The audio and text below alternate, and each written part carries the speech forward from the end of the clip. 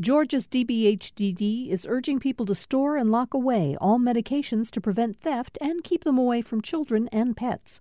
Old medications can be disposed at Dropbox locations. Dropbox locations can be found at opioidresponse.info.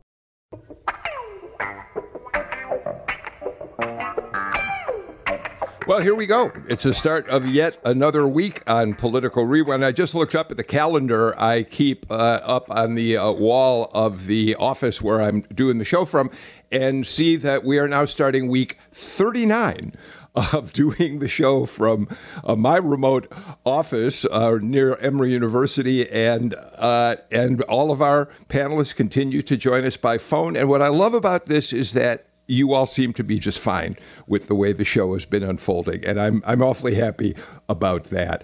Obviously, before we really get started, we're going to spend a lot of time talking about the vaccine, the coronavirus today on the show, but I want to start with a couple of very important political items, and so I'm going to bring in my Monday and Friday partner initially for that, Jim Galloway, the lead political writer for the Atlanta Journal-Constitution, who you read on Wednesdays and Sundays in the newspaper and who oversees the Political Insider blog at ajc.com. So, Jim, first of all, let's talk about the state story. Today begins early voting for the January 5th 2 Senate runoffs. We know that there's a lot of excitement and enthusiasm for voting in this race, and we know that based on the fact that more than 1.2 million absentee mail-in ballots have been requested so far. That's behind the 1.3 million that were requested by this time before the November 3rd election. But the fact that we have that kind of extraordinary mail-in request out there, and as we watch what happens in early voting, I think we're going to see that there is a real appetite for being a part of this election, Jim.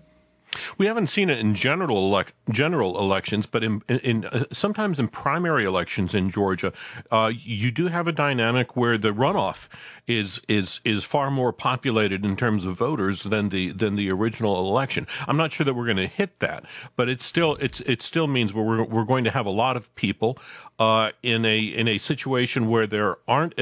Probably, there in many counties there are not as many voting stations, early voting stations, as there were in November.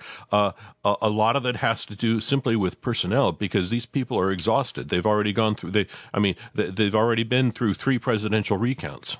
Yeah, and for those people who get absentee votes, there are fewer drop boxes in some counties than there were for the general election as well. I saw that Newt Gingrich over the weekend tweeted that was some sort of Democratic plot. He worries that it's that Republicans, let me say that more properly. His tweet says, what's wrong with Republicans if they are going to allow more Democrats to vote absentee? They should really limit the drop boxes. Doesn't Newt think that Republicans can vote absentee? It's what I don't understand that tweet at all. No. Well, I will tell you what. It's and I've got it in the Jolt today. Is what it. You're seeing this shift in the GOP vocabulary away from allegations of voter fraud and toward concern over what they're calling voter dilution. The more people vote, the more challenging it will be for Republicans is in their minds. Okay. The other big story, of course, is the Electoral College meets today in every state, and Georgia's electors will meet at the state capitol. They'll vote. There are 16 votes for Joe Biden. We don't expect there's anything that will alter that. This, of course, is a Democratic slate of electors, Stacey Abrams, I think, being the lead of that delegation, Jim. Yeah, Nikema Williams will be there, and our friend Calvin Smyre will be there, the state representative from Columbus, who I think is probably the only one in that 16-member delegation who was an electoral college voter in 1992 when Bill Clinton won Georgia. Exactly. All right. So all of that we will watch unfold. We'll watch the Electoral College today. The runoff election we'll be talking about throughout the week. But we want to turn our attention today to what I said at the very start of the show is an extraordinary milestone event. Delivery of a vaccine for COVID-19 is now on its way to cities and states across the country. The 11 Alive just reported that the first batch of vaccines arrived at Hartsfield-Jackson Airport this morning. The state is not saying where that batch is going, how many doses are in it, but the point is that people are going to start getting shots for COVID-19, and it couldn't come a moment too soon. We now have, today we will pass 300,000 deaths in the United States of COVID-19 or related conditions. And here in Georgia, the virus continues to spike as well. The Department of Public Health is reporting a little bit differently right now. The 7-day confirmed average as of yesterday showed that there were 4,634 confirmed cases in the past week, but they're now adding probable cases to their numbers, and they say between confirmed and probable COVID-19 determinations, 5,950 people in the 7-day rolling average, which is really just stunning to think about.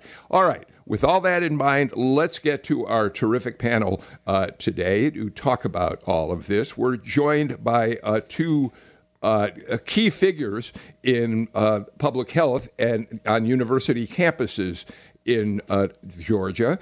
Dr. Ben Lopman is an infectious disease epidemiologist and professor of epidemiology at Emory University. Thank you for being with us, Dr. Lopman. Glad to have you here. My pleasure. Thanks for having me, Bill. And Dr. Rodney Lyn is the interim dean of the Georgia State University School of Public Health. Dr. Lyn, it's very good to have you back on the show again. Thanks for taking the time to be with us. Yeah, thanks for having me, Bill. Happy to be here.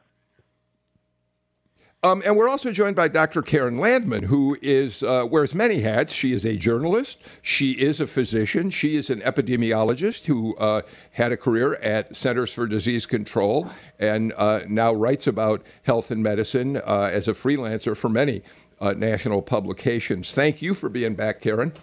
Well, Bill, it's always a pleasure. Thank you for having me. Okay, so I'd like to start, if I may, by looking at what we think. Let's start with Georgia. The Washington Post last week took a look at all 50 states and what the expectation was of the number of doses of the vaccine, the Pfizer vaccine, that they were going to receive. Now, we're not quite sure of the provenance of their numbers, but I don't think we have much reason to think they don't have some basis for what they've reported.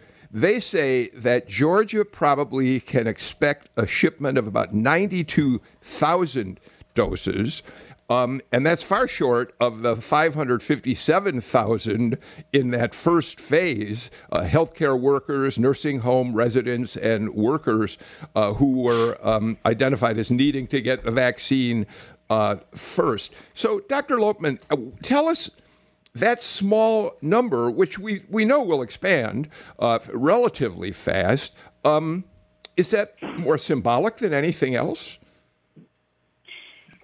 Look, I think this clearly is a very important milestone that the first vaccines are arriving in Georgia. I mean, it's worth reflecting on how remarkable this is that less than a year ago, this virus emerged, and here we are in December, ready to vaccinate the first individual. So it's clearly more than symbolic. That said, we're not going to have enough vaccines to start with. There's clearly more need, more demand than there will be supply initially. And that's even thinking about the people in the highest priority, the so-called Tier 1A groups. For Georgia, that includes healthcare workers, which is on the order of 400,000 individuals, as well as nursing home residents, which is on the order of let's say, 25,000 people. So that's something like 5% of the Georgia population is in that first tier, and we won't have nearly that amount of vaccine before the end of the year. And I think it's also important to remember that this vaccine, this Pfizer vaccine, as well as the likely next approved vaccine from Moderna, both of those require 2 doses. So however many doses we're receiving, you can half that in terms of the number of people that are going to be vaccinated in this first tier. Dr. Lyn, again, quoting the Washington Post, when the Moderna vaccine wins approval, which is expected to happen, the combination of the Moderna vaccine, which Emory University, of course, has had a role in helping develop, and the Pfizer vaccine, we could get about 470,000 doses by the end of the year. And, of course, we have a population of 7 million people, Dr. Lyn. Well, I mean, we've known. In fact, we have more than that, I should say. Yes, I mean, we've known for some time that there would be a greater need than there is vaccine initially, and that it's going to take a number of months, and that this will be a phased process. I think most of us believe that by the summer, most people will have had an opportunity to receive the vaccine. But it's going to be a phased approach with healthcare workers and the most vulnerable vaccinated first. Jim, I've gotten so used to thinking about the population of Georgia based on voters that I talk about 7 million, but in fact the state is almost double that in population at this point. Right. Hey, if I could bring Ms. Landman into this, Dr. Landman into this conversation. The Pfizer vaccine, as everybody has kind of mentioned, it requires these very serious freezers. You need Arctic temperatures to store it. And it seems to me that this puts, rural Georgia at a very, very distinct advantage. I mean, and that's especially concerning given the fact that COVID-19 has really hit that area hard. Yeah, I think you mean disadvantage. Yeah. Disadvantage. Yeah. Excuse me. Yes. Yeah, absolutely. I think that's a key point here, and one that has permeated healthcare for a long time in Georgia, but certainly extends to distributing this vaccine as well. The vaccine, because it's a different type of vaccine, and the mRNA vaccines are notoriously unstable and require refrigeration at, like you said, a sub-freezer temperature that requires special freezers and special transport to get them to where they need to go. Once they are delivered, or once they are defrosted from that very sub-zero temperature, I think they remain stable in a freezer for around 5 days. But it's still, when you think about the logistics involved in moving a vaccine around, yeah, it definitely places rural Georgia and rural hospitals, rural healthcare at a disadvantage. But it's not just the freezing process. It's the whole application process you need to go through and the staffing process you need to go through in order to distribute the vaccine. Larger hospital systems are just going to have more people able to navigate that system of requesting vaccines and more people available to hire, more money available to pay people as well to do the work of actually getting the vaccine into people's arms. And so the smaller, less well-resourced, less well-staffed places in rural Georgia are just going to be at a distinct disadvantage when it comes to that piece of distribution. Dr. Lopman and Dr. Lyn, Dr. Lopman, please take a crack at this first. We know that Operation Warp Speed has, on one hand, we can say how remarkable it is, as you basically indicated when you first you made your first remarks, Dr. Lopman. It's astonishing how quickly this vaccine has been developed, and we've gone through all the appropriate trials to get it set for the market. But that doesn't mean that the speed with which it's been developed is giving people out there some people, in fact, according to some surveys, a substantial percentage of people confidence that they should take this vaccine when it's first offered to them, right? Yeah, no, that's right. But let me be very clear about this. These vaccines have gone through the same safety and efficacy testing that any vaccine would go through, right? They first started in these small trials to show that they're first safe, and getting larger trials to show that people have an immune response. And finally, these are really large-scale ones that we've been hearing about over the last month, showing how really remarkably effective these vaccines are. So although the timeline has been short, it's not because any steps have been skipped. So I think it's really important for people to know that. Another important point is that no matter how big a study is, and these were really large studies that included tens of thousands of people, it's important to continue the safety monitoring for vaccines, even when they're on the market, when people are using them widely. And it's going to be a challenge to do that on the scale that's required here. But CDC and our state health departments, they have those systems in place, and those are going to be employed to monitor the safety of these vaccines as they're rolled out. So I think that's really important that people recognize that no steps were skipped, and we're going to continue to monitor these vaccines to show that they're safe and effective.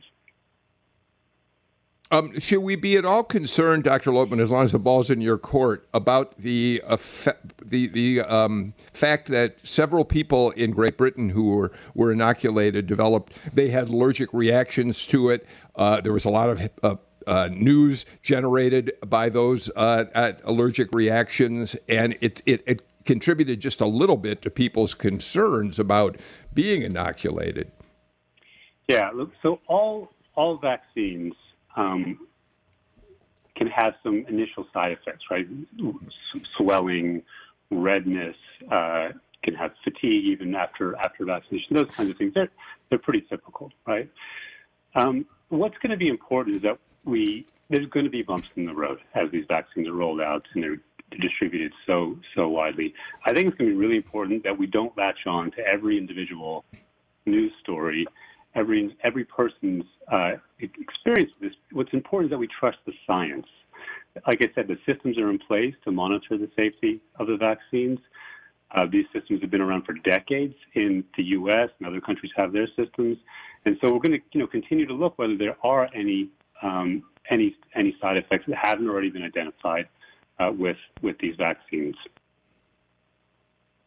Dr. Lyn, we know that a great deal of the skepticism, according to polling, suggests that in the African American community there may be a particular resistance to being vaccinated based on a history of concerns in the black community about the medical treatment. I mean, going back for decades and decades to some horrifying stories about how African Americans were used in experimental medical practices. So there's a particular challenge there, isn't there? Yeah, and Bill, I would make some I guess wider comments about the population writ large, and then talk more specifically about African Americans and other communities of color. I think, generally speaking, it's important to remember that people are reasonable and rational. I think polls have really revealed some concerns among the population about the vaccine. I think that's improved in terms of people's confidence over time, but there's still a 30+% portion of the population that has expressed concern and that they may not take the vaccine. I think it's important to really understand that there are a number of factors that contribute to that. You mentioned historical abuse and unethical research. That's certainly one. I can say more about that in a moment. But certainly the rapid pace of development, Dr. Lopman spoke about that. But the perception may be there that corners were cut. We also have a lot of misinformation and an anti-vaccine movement in this country that certainly doesn't help in this regard. And then finally, politics and its potential interference with science. That has, not helped either. I mean, I think just last week, the chief of staff in the White House indicated that if the FDA director did not approve the vaccine that day, he needed to be fired. I mean, this is the kind of thing that doesn't instill confidence in people, that there's a separation between a scientific process and research and politics. So that I think that's broadly important for us to recognize and to meet individuals and communities where they are in consuming this information and making decisions about their participation in being vaccinated. In terms of responding to your question about African Americans and other communities of color, in October, Dr. Reuben Warren, who directs the National Center for Bioethics and Research at Tuskegee, published a piece in the New England Journal that was actually focused on vaccine trials and the participation or lack thereof of African Americans. But I think some of the points that he and his colleagues made are relevant here. And one of the things that they indicated is that there's a real need to think about not why the African American community doesn't trust institutions and clinicians and this vaccine, but there's actually a need to think about trustworthiness. Has there been a history whereby clinicians, institutions, and government has shown themselves to be trustworthy? We know historically that as it relates to risky research, vulnerable populations, underrepresented minorities, but also elderly, soldiers, prisoners, the mentally disabled, and orphans have all experienced unethical treatment. And so we need to really be sensitive to that. We need to ensure that we're taking the steps to earn their trust and show that we're trustworthy. So I think there are things we can do in that regard, and happy to talk about those further. Yeah, I think it's really important. I appreciate everything that Dr. Lyn is saying, and I think you mentioned that there's sort of an anti-vax movement that doesn't help with vaccine confidence issues. I think what we're seeing here is something very different. And there's, your usual standard base of anti-vaxxers out there who I think are just going to doubt vaccines no matter what kind of experiences they have had, no matter what kind of science they see. But then, I think a lot of the doubt and fear that we're seeing in other communities, including communities of color, is based on either what they've experienced in the healthcare system or what they're actually seeing unfold day to day here. They're seeing, they have their own community histories of really mistreatment by both public health and healthcare practitioners, which can result in a very rational response of really not trusting the messages coming out of that community. And then, all of us are seeing really politically driven moves among agencies that historically have been really insulated from that kind of process for the public good. So it's, doubt in the vaccine is in many cases here, it is a rational response to some of what we're seeing in the environment. So I think it is on healthcare providers and on those of us in the public health system to counteract that with real transparency about what we know about the vaccine and its development, why it was fast. It was fast because it was a different scientific process than we've ever used to create a publicly broadly distributed vaccine like this before. So this is exciting, different science and a really ramped up degree of funding and infrastructure to distribute this. So that's why this is fast, not because corners were cut. And we also need to be really culturally sensitive in how we engage communities and in learning about the vaccine and making sure that there's not a disparity in culturally humble information going out there to communities, not just getting the vaccine to people. Bill, on the bright side, we do have a situation developing. We're not there yet and won't be there until January 20th. We have a situation developing whereby you will have a sitting president who will who has already declared himself pro-science, but you also have an immediate ex-president who will no longer have any reason to cast doubt on the pandemic, and will have every reason to endorse the vaccine that's coming out under his watch. So that's at least we can count on that flack is going to, that kind of flack is going to be reduced. But if I could, and I don't want to turn away from this topic too clearly, but I'm wondering if I could get our three people here who know what they're talking about, just to widen the scope. We know the Pfizer vaccine has arrived and will be coming. The Moderna vaccine will be following that. But if one of you, maybe starting with you, Ben, if you could take us through the next year, what kind of vaccines are we going to be seeing? Jim, you have just asked a fabulous question. Wait, I'm sorry, I don't mean to interrupt. I got to get to a break. That is a great question to carry us over through our first break of the show. We've hit on some of the top line things that people are interested in, concerned about. Jim's question is a perfect one to start the next segment of the show, and we're going to drill down a little deeper on some of these issues as we go forward. We'll be right back. Thanks for listening to Political Rewind. If you like this show, you'll also like Georgia Today.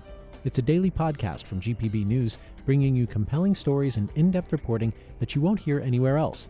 Join me, Peter Biello, for this quick and convenient way to get the best of GPB News' extensive coverage of the topics that matter to you, delivered directly to your device every weekday afternoon.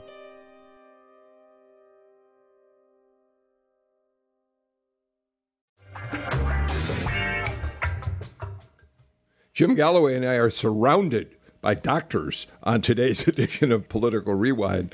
Dr. Keren Landman, Dr. Rodney Lyn, Dr. Ben Lopman, all with us to talk about COVID-19 and the coronavirus.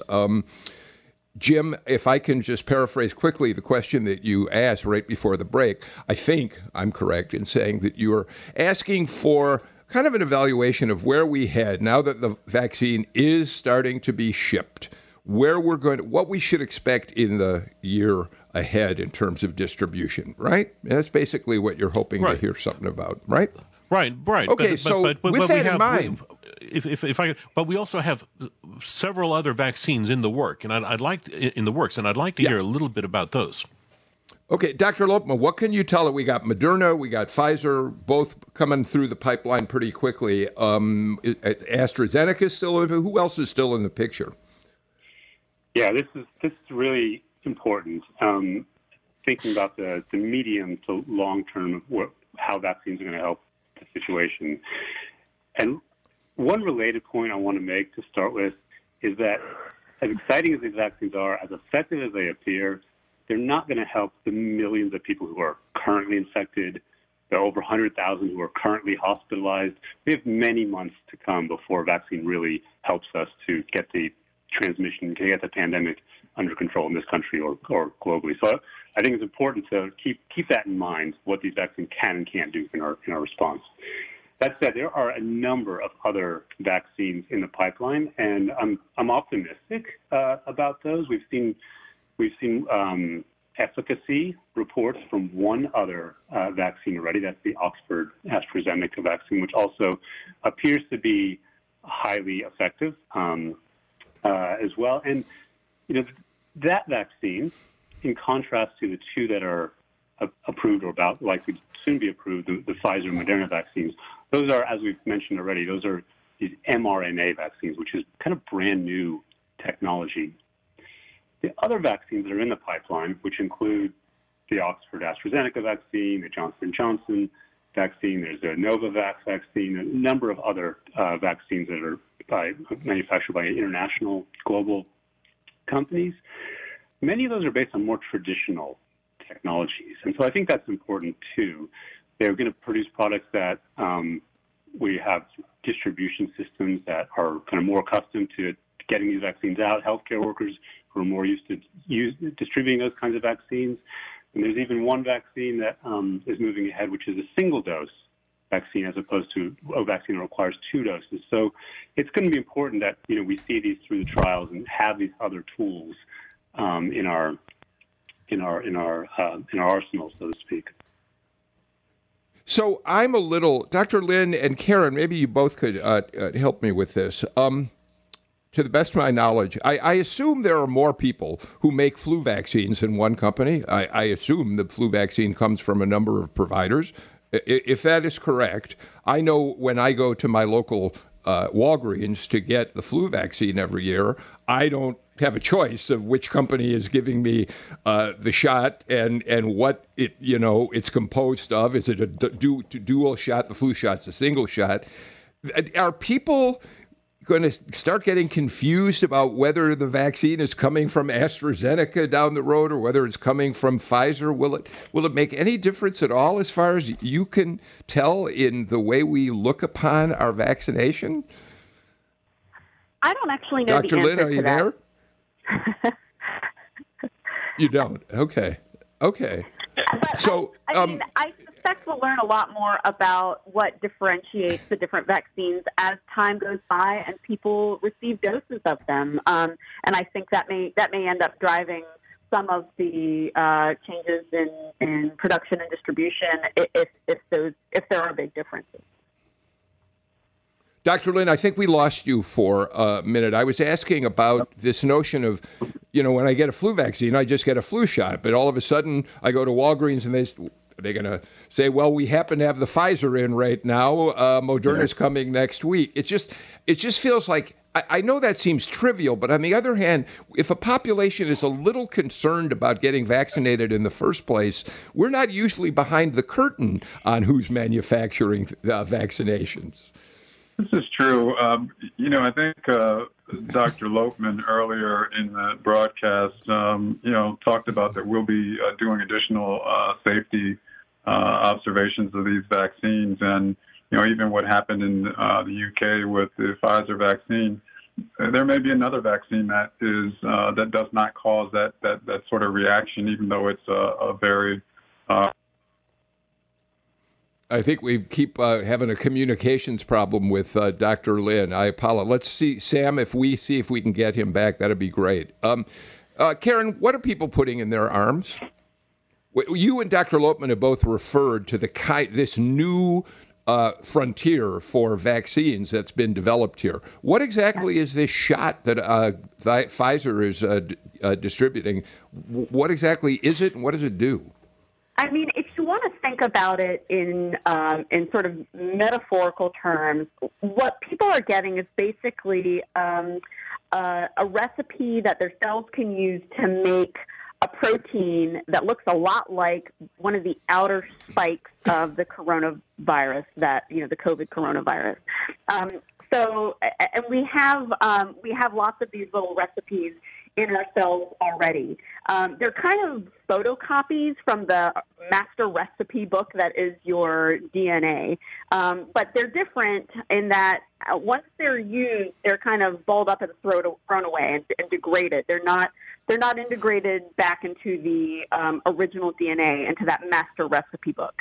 So when your body receives this mRNA, either from within machinery within that cell or from this vaccine, it'll make the product that recipe instructs it to make, then throw away the recipe, and then that product provokes your immune system into making soldiers, basically, that will fight off both that tiny little protein that your body makes when it gets the vaccine and eventually the actual COVID particle if you ever get infected with it. So that's how that works.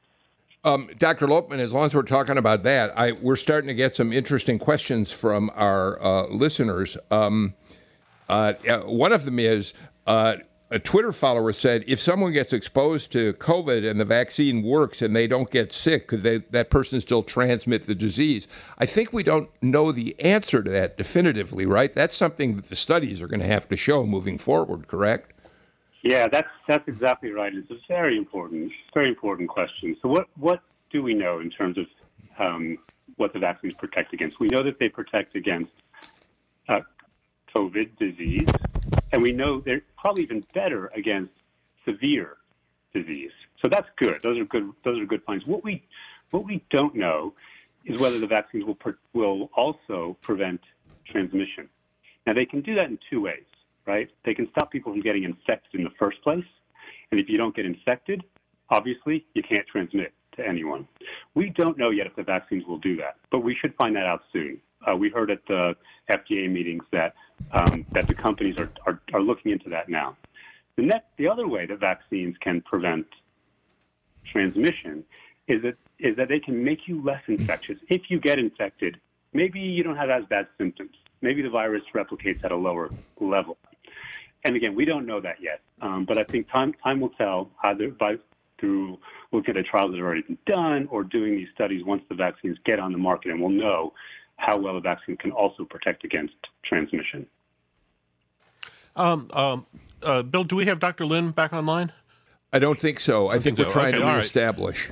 All right. Well, if Dr. Landman, if I could this is just out of complete curiosity. Of course, we've got a number of people who have contracted COVID-19 and have survived, including the President of the United States.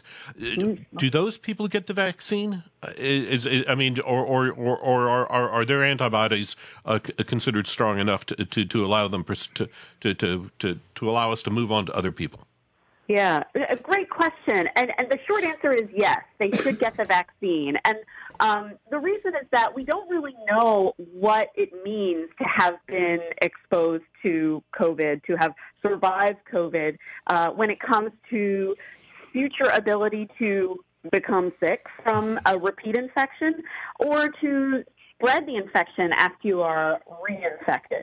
So, we've seen some case reports of people who we know have been reinfected, and it takes a lot of science and a lot of monitoring to determine that, so we don't have a ton of case reports. It's probably happening a lot more than we realize. But we just don't know how much protection you get from your original original infection.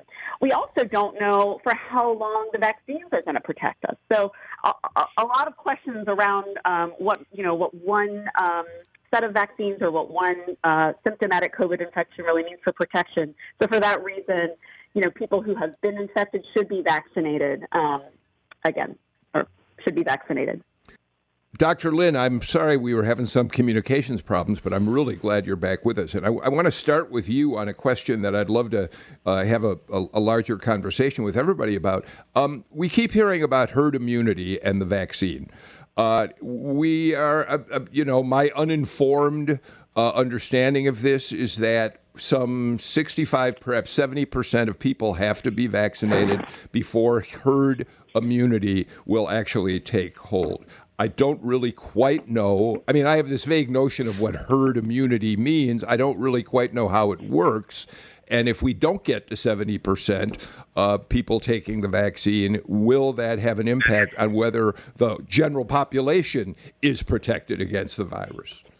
Yeah, great question. And, I'll do my best. And then I'm going to kick it to our epidemiologist that's on the call here with us.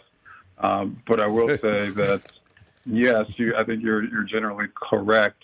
I would also add that, what we're learning is that people that have been infected with COVID-19 are likely to have some immunity, and that immunity is likely to be lasting. That's not, 100% definitive, but that's what the literature appears to be suggesting and what we're learning. So I think between the vaccine and the numbers of individuals who have, already had exposure to the virus, that you can, count all of that together as potentially getting us closer to the point where we have herd immunity. Yeah, that's right. This issue of herd immunity, the idea is that there will be enough people in the community, in the population, that are protected, that the virus kind of has a hard time finding a new person to infect. And it doesn't have to be everyone. It just means that, one person becomes less likely to come into contact with a susceptible person if they're infected. And like Dr. Lyn said, there's two ways to get there. We can get there through natural immunity, in other words, through people getting infected. And there's a couple of reasons why that's not what we should be aiming for. I mean, for one, we know how many people are getting sick, getting hospitalized and dying, and so clearly that's not the preferred way to get to herd immunity. Also, despite everything we've suffered over the last 9 months, only about maybe 10% of the U.S. population has been infected to this point. So to imagine us getting to 60, 70% would be horrific. Think of all the illness that would result. So vaccines are the best way to get us to herd immunity. And you're right, Bill. The threshold that we need to get to for COVID is something on the order of 60, 70%. And that depends on how infectious the pathogen is. For measles, which is one of the most, maybe the most infectious virus, we need to get about 90, 95% of the population vaccinated. For COVID, it's quite infectious still, but thankfully not that infectious. We're talking the order of 60, 70%, as you say. If I could jump in, Bill, let me ask, and I'd like to bring all three of you in on this, but how dependent are we in the United States on how effectively the vaccine is administered throughout the rest of the world? I mean, you've got some tremendously poor countries in there. You've got some tremendously undeveloped countries out there. Obviously, that they would find the Pfizer and Moderna vaccines very difficult. But it seems to me that this thing isn't over until we reach into those areas. Who wants to grab that? Sure. Yeah, I think that. Go ahead, Dr. Lyn. Well, I was just going to say that, the idea that, once we get the vaccine, we're back to sort of the lives we had before. I don't think that's quite the case. I think there's going to be good reason to continue with some of the practices that we've put in place in recent months. These vaccines aren't necessarily 100%.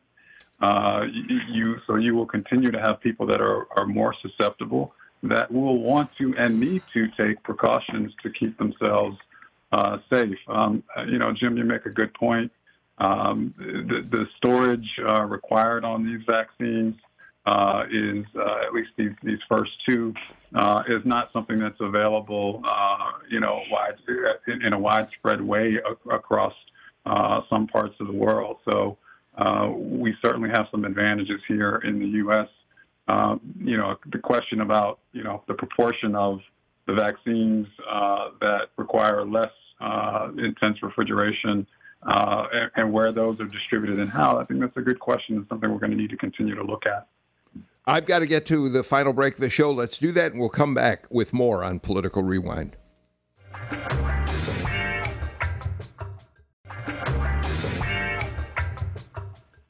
We are really only beginning to scratch the surface on the many, many aspects of the vaccine rollout. So I'm already going to take the liberty of inviting everyone on this panel back sometime in the weeks ahead to continue. And I hope you will join us because we're going to run out of time today. I do want to point out something. Galloway, we were very lucky.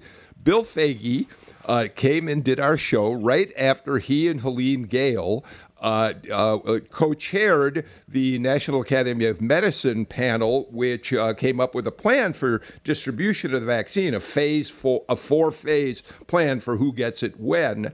I really think people ought to listen to that show. You can find it on the GPB Politics GPB's website, gpb.org. PR, I think is the URL for that. But I want to share with you all something. We're going to post a link to a New York Times interactive feature where you can find out where you stand in the line by plugging in certain factors about yourself. I learned that here in Georgia, I'm behind 3.8 million other people and behind 270,000 in my county. And nationally, I'm behind 118.5 million. Did any of the rest of you get a chance to look at where you stand? Ben Lopman, did you look? And then Rodney and Keren? I did, and I'm just about the last in line. Well, I do teach. I won't be in the classroom for until fall 2021, another year now. And so while teachers have some priority, I don't in that respect. And I think that's appropriate, that healthcare workers, nursing home residents are at the front of the line. Yeah, I don't begrudge that. Rodney? Yeah, for me, I'm within. I'm near the back of the line. It indicated I have 8.6 million people in the state ahead of me. So that should tell you where my place is at the moment. And at the U.S. level, 270 million people ahead of me. So, but I'm happy. I'm happy to have people at higher risk go, get this vaccine first. Absolutely. Keren? I'm also well toward the back, although I may start doing some clinical work soon, and at that point probably would come a little bit closer to the front. But I'm happy to allow those who are much more intensely exposed to risk and to the virus itself to get in front of me. Yeah, and you, Mr. Galloway? I've got 233,000 people in Cobb County ahead of me, and which I don't understand because you're further back than I am, and you're a little bit older than I am. Yeah. Let's not rub it in, pal. All right, look, thank you for sharing that. I wanted to showcase that for a minute because I think if you go to that link, you'll find it really fascinating to see where you stand in the line. And Ben Lopman, this really does emphasize what a long campaign we are in for here.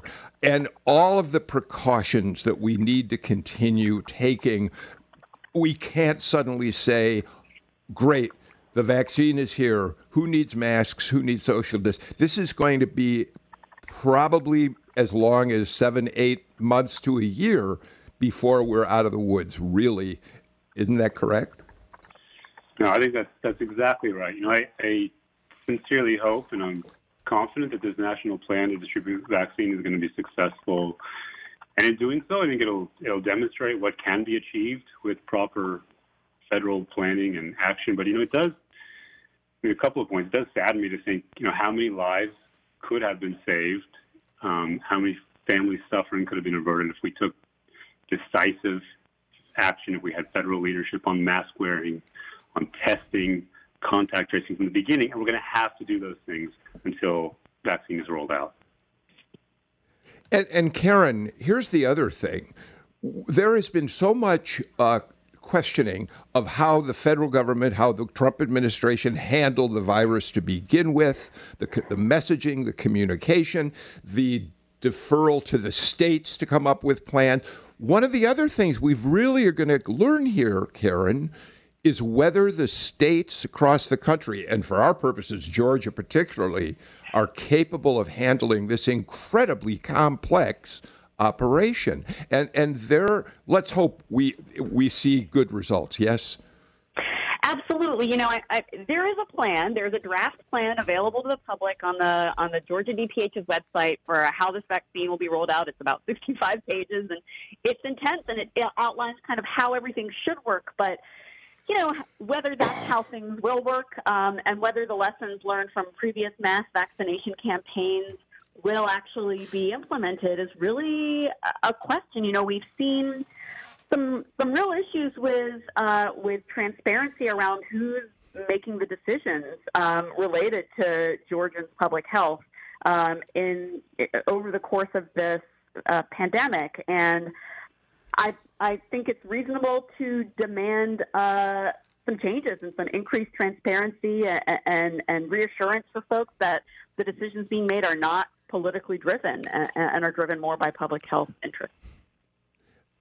Thank you for saying that. We really deserve transparency. Rodney, the other thing here as we start this is communication, messaging, advertising, marketing, everything possible to convince Georgians that this vaccine is something they absolutely should get. And that's a challenge, too.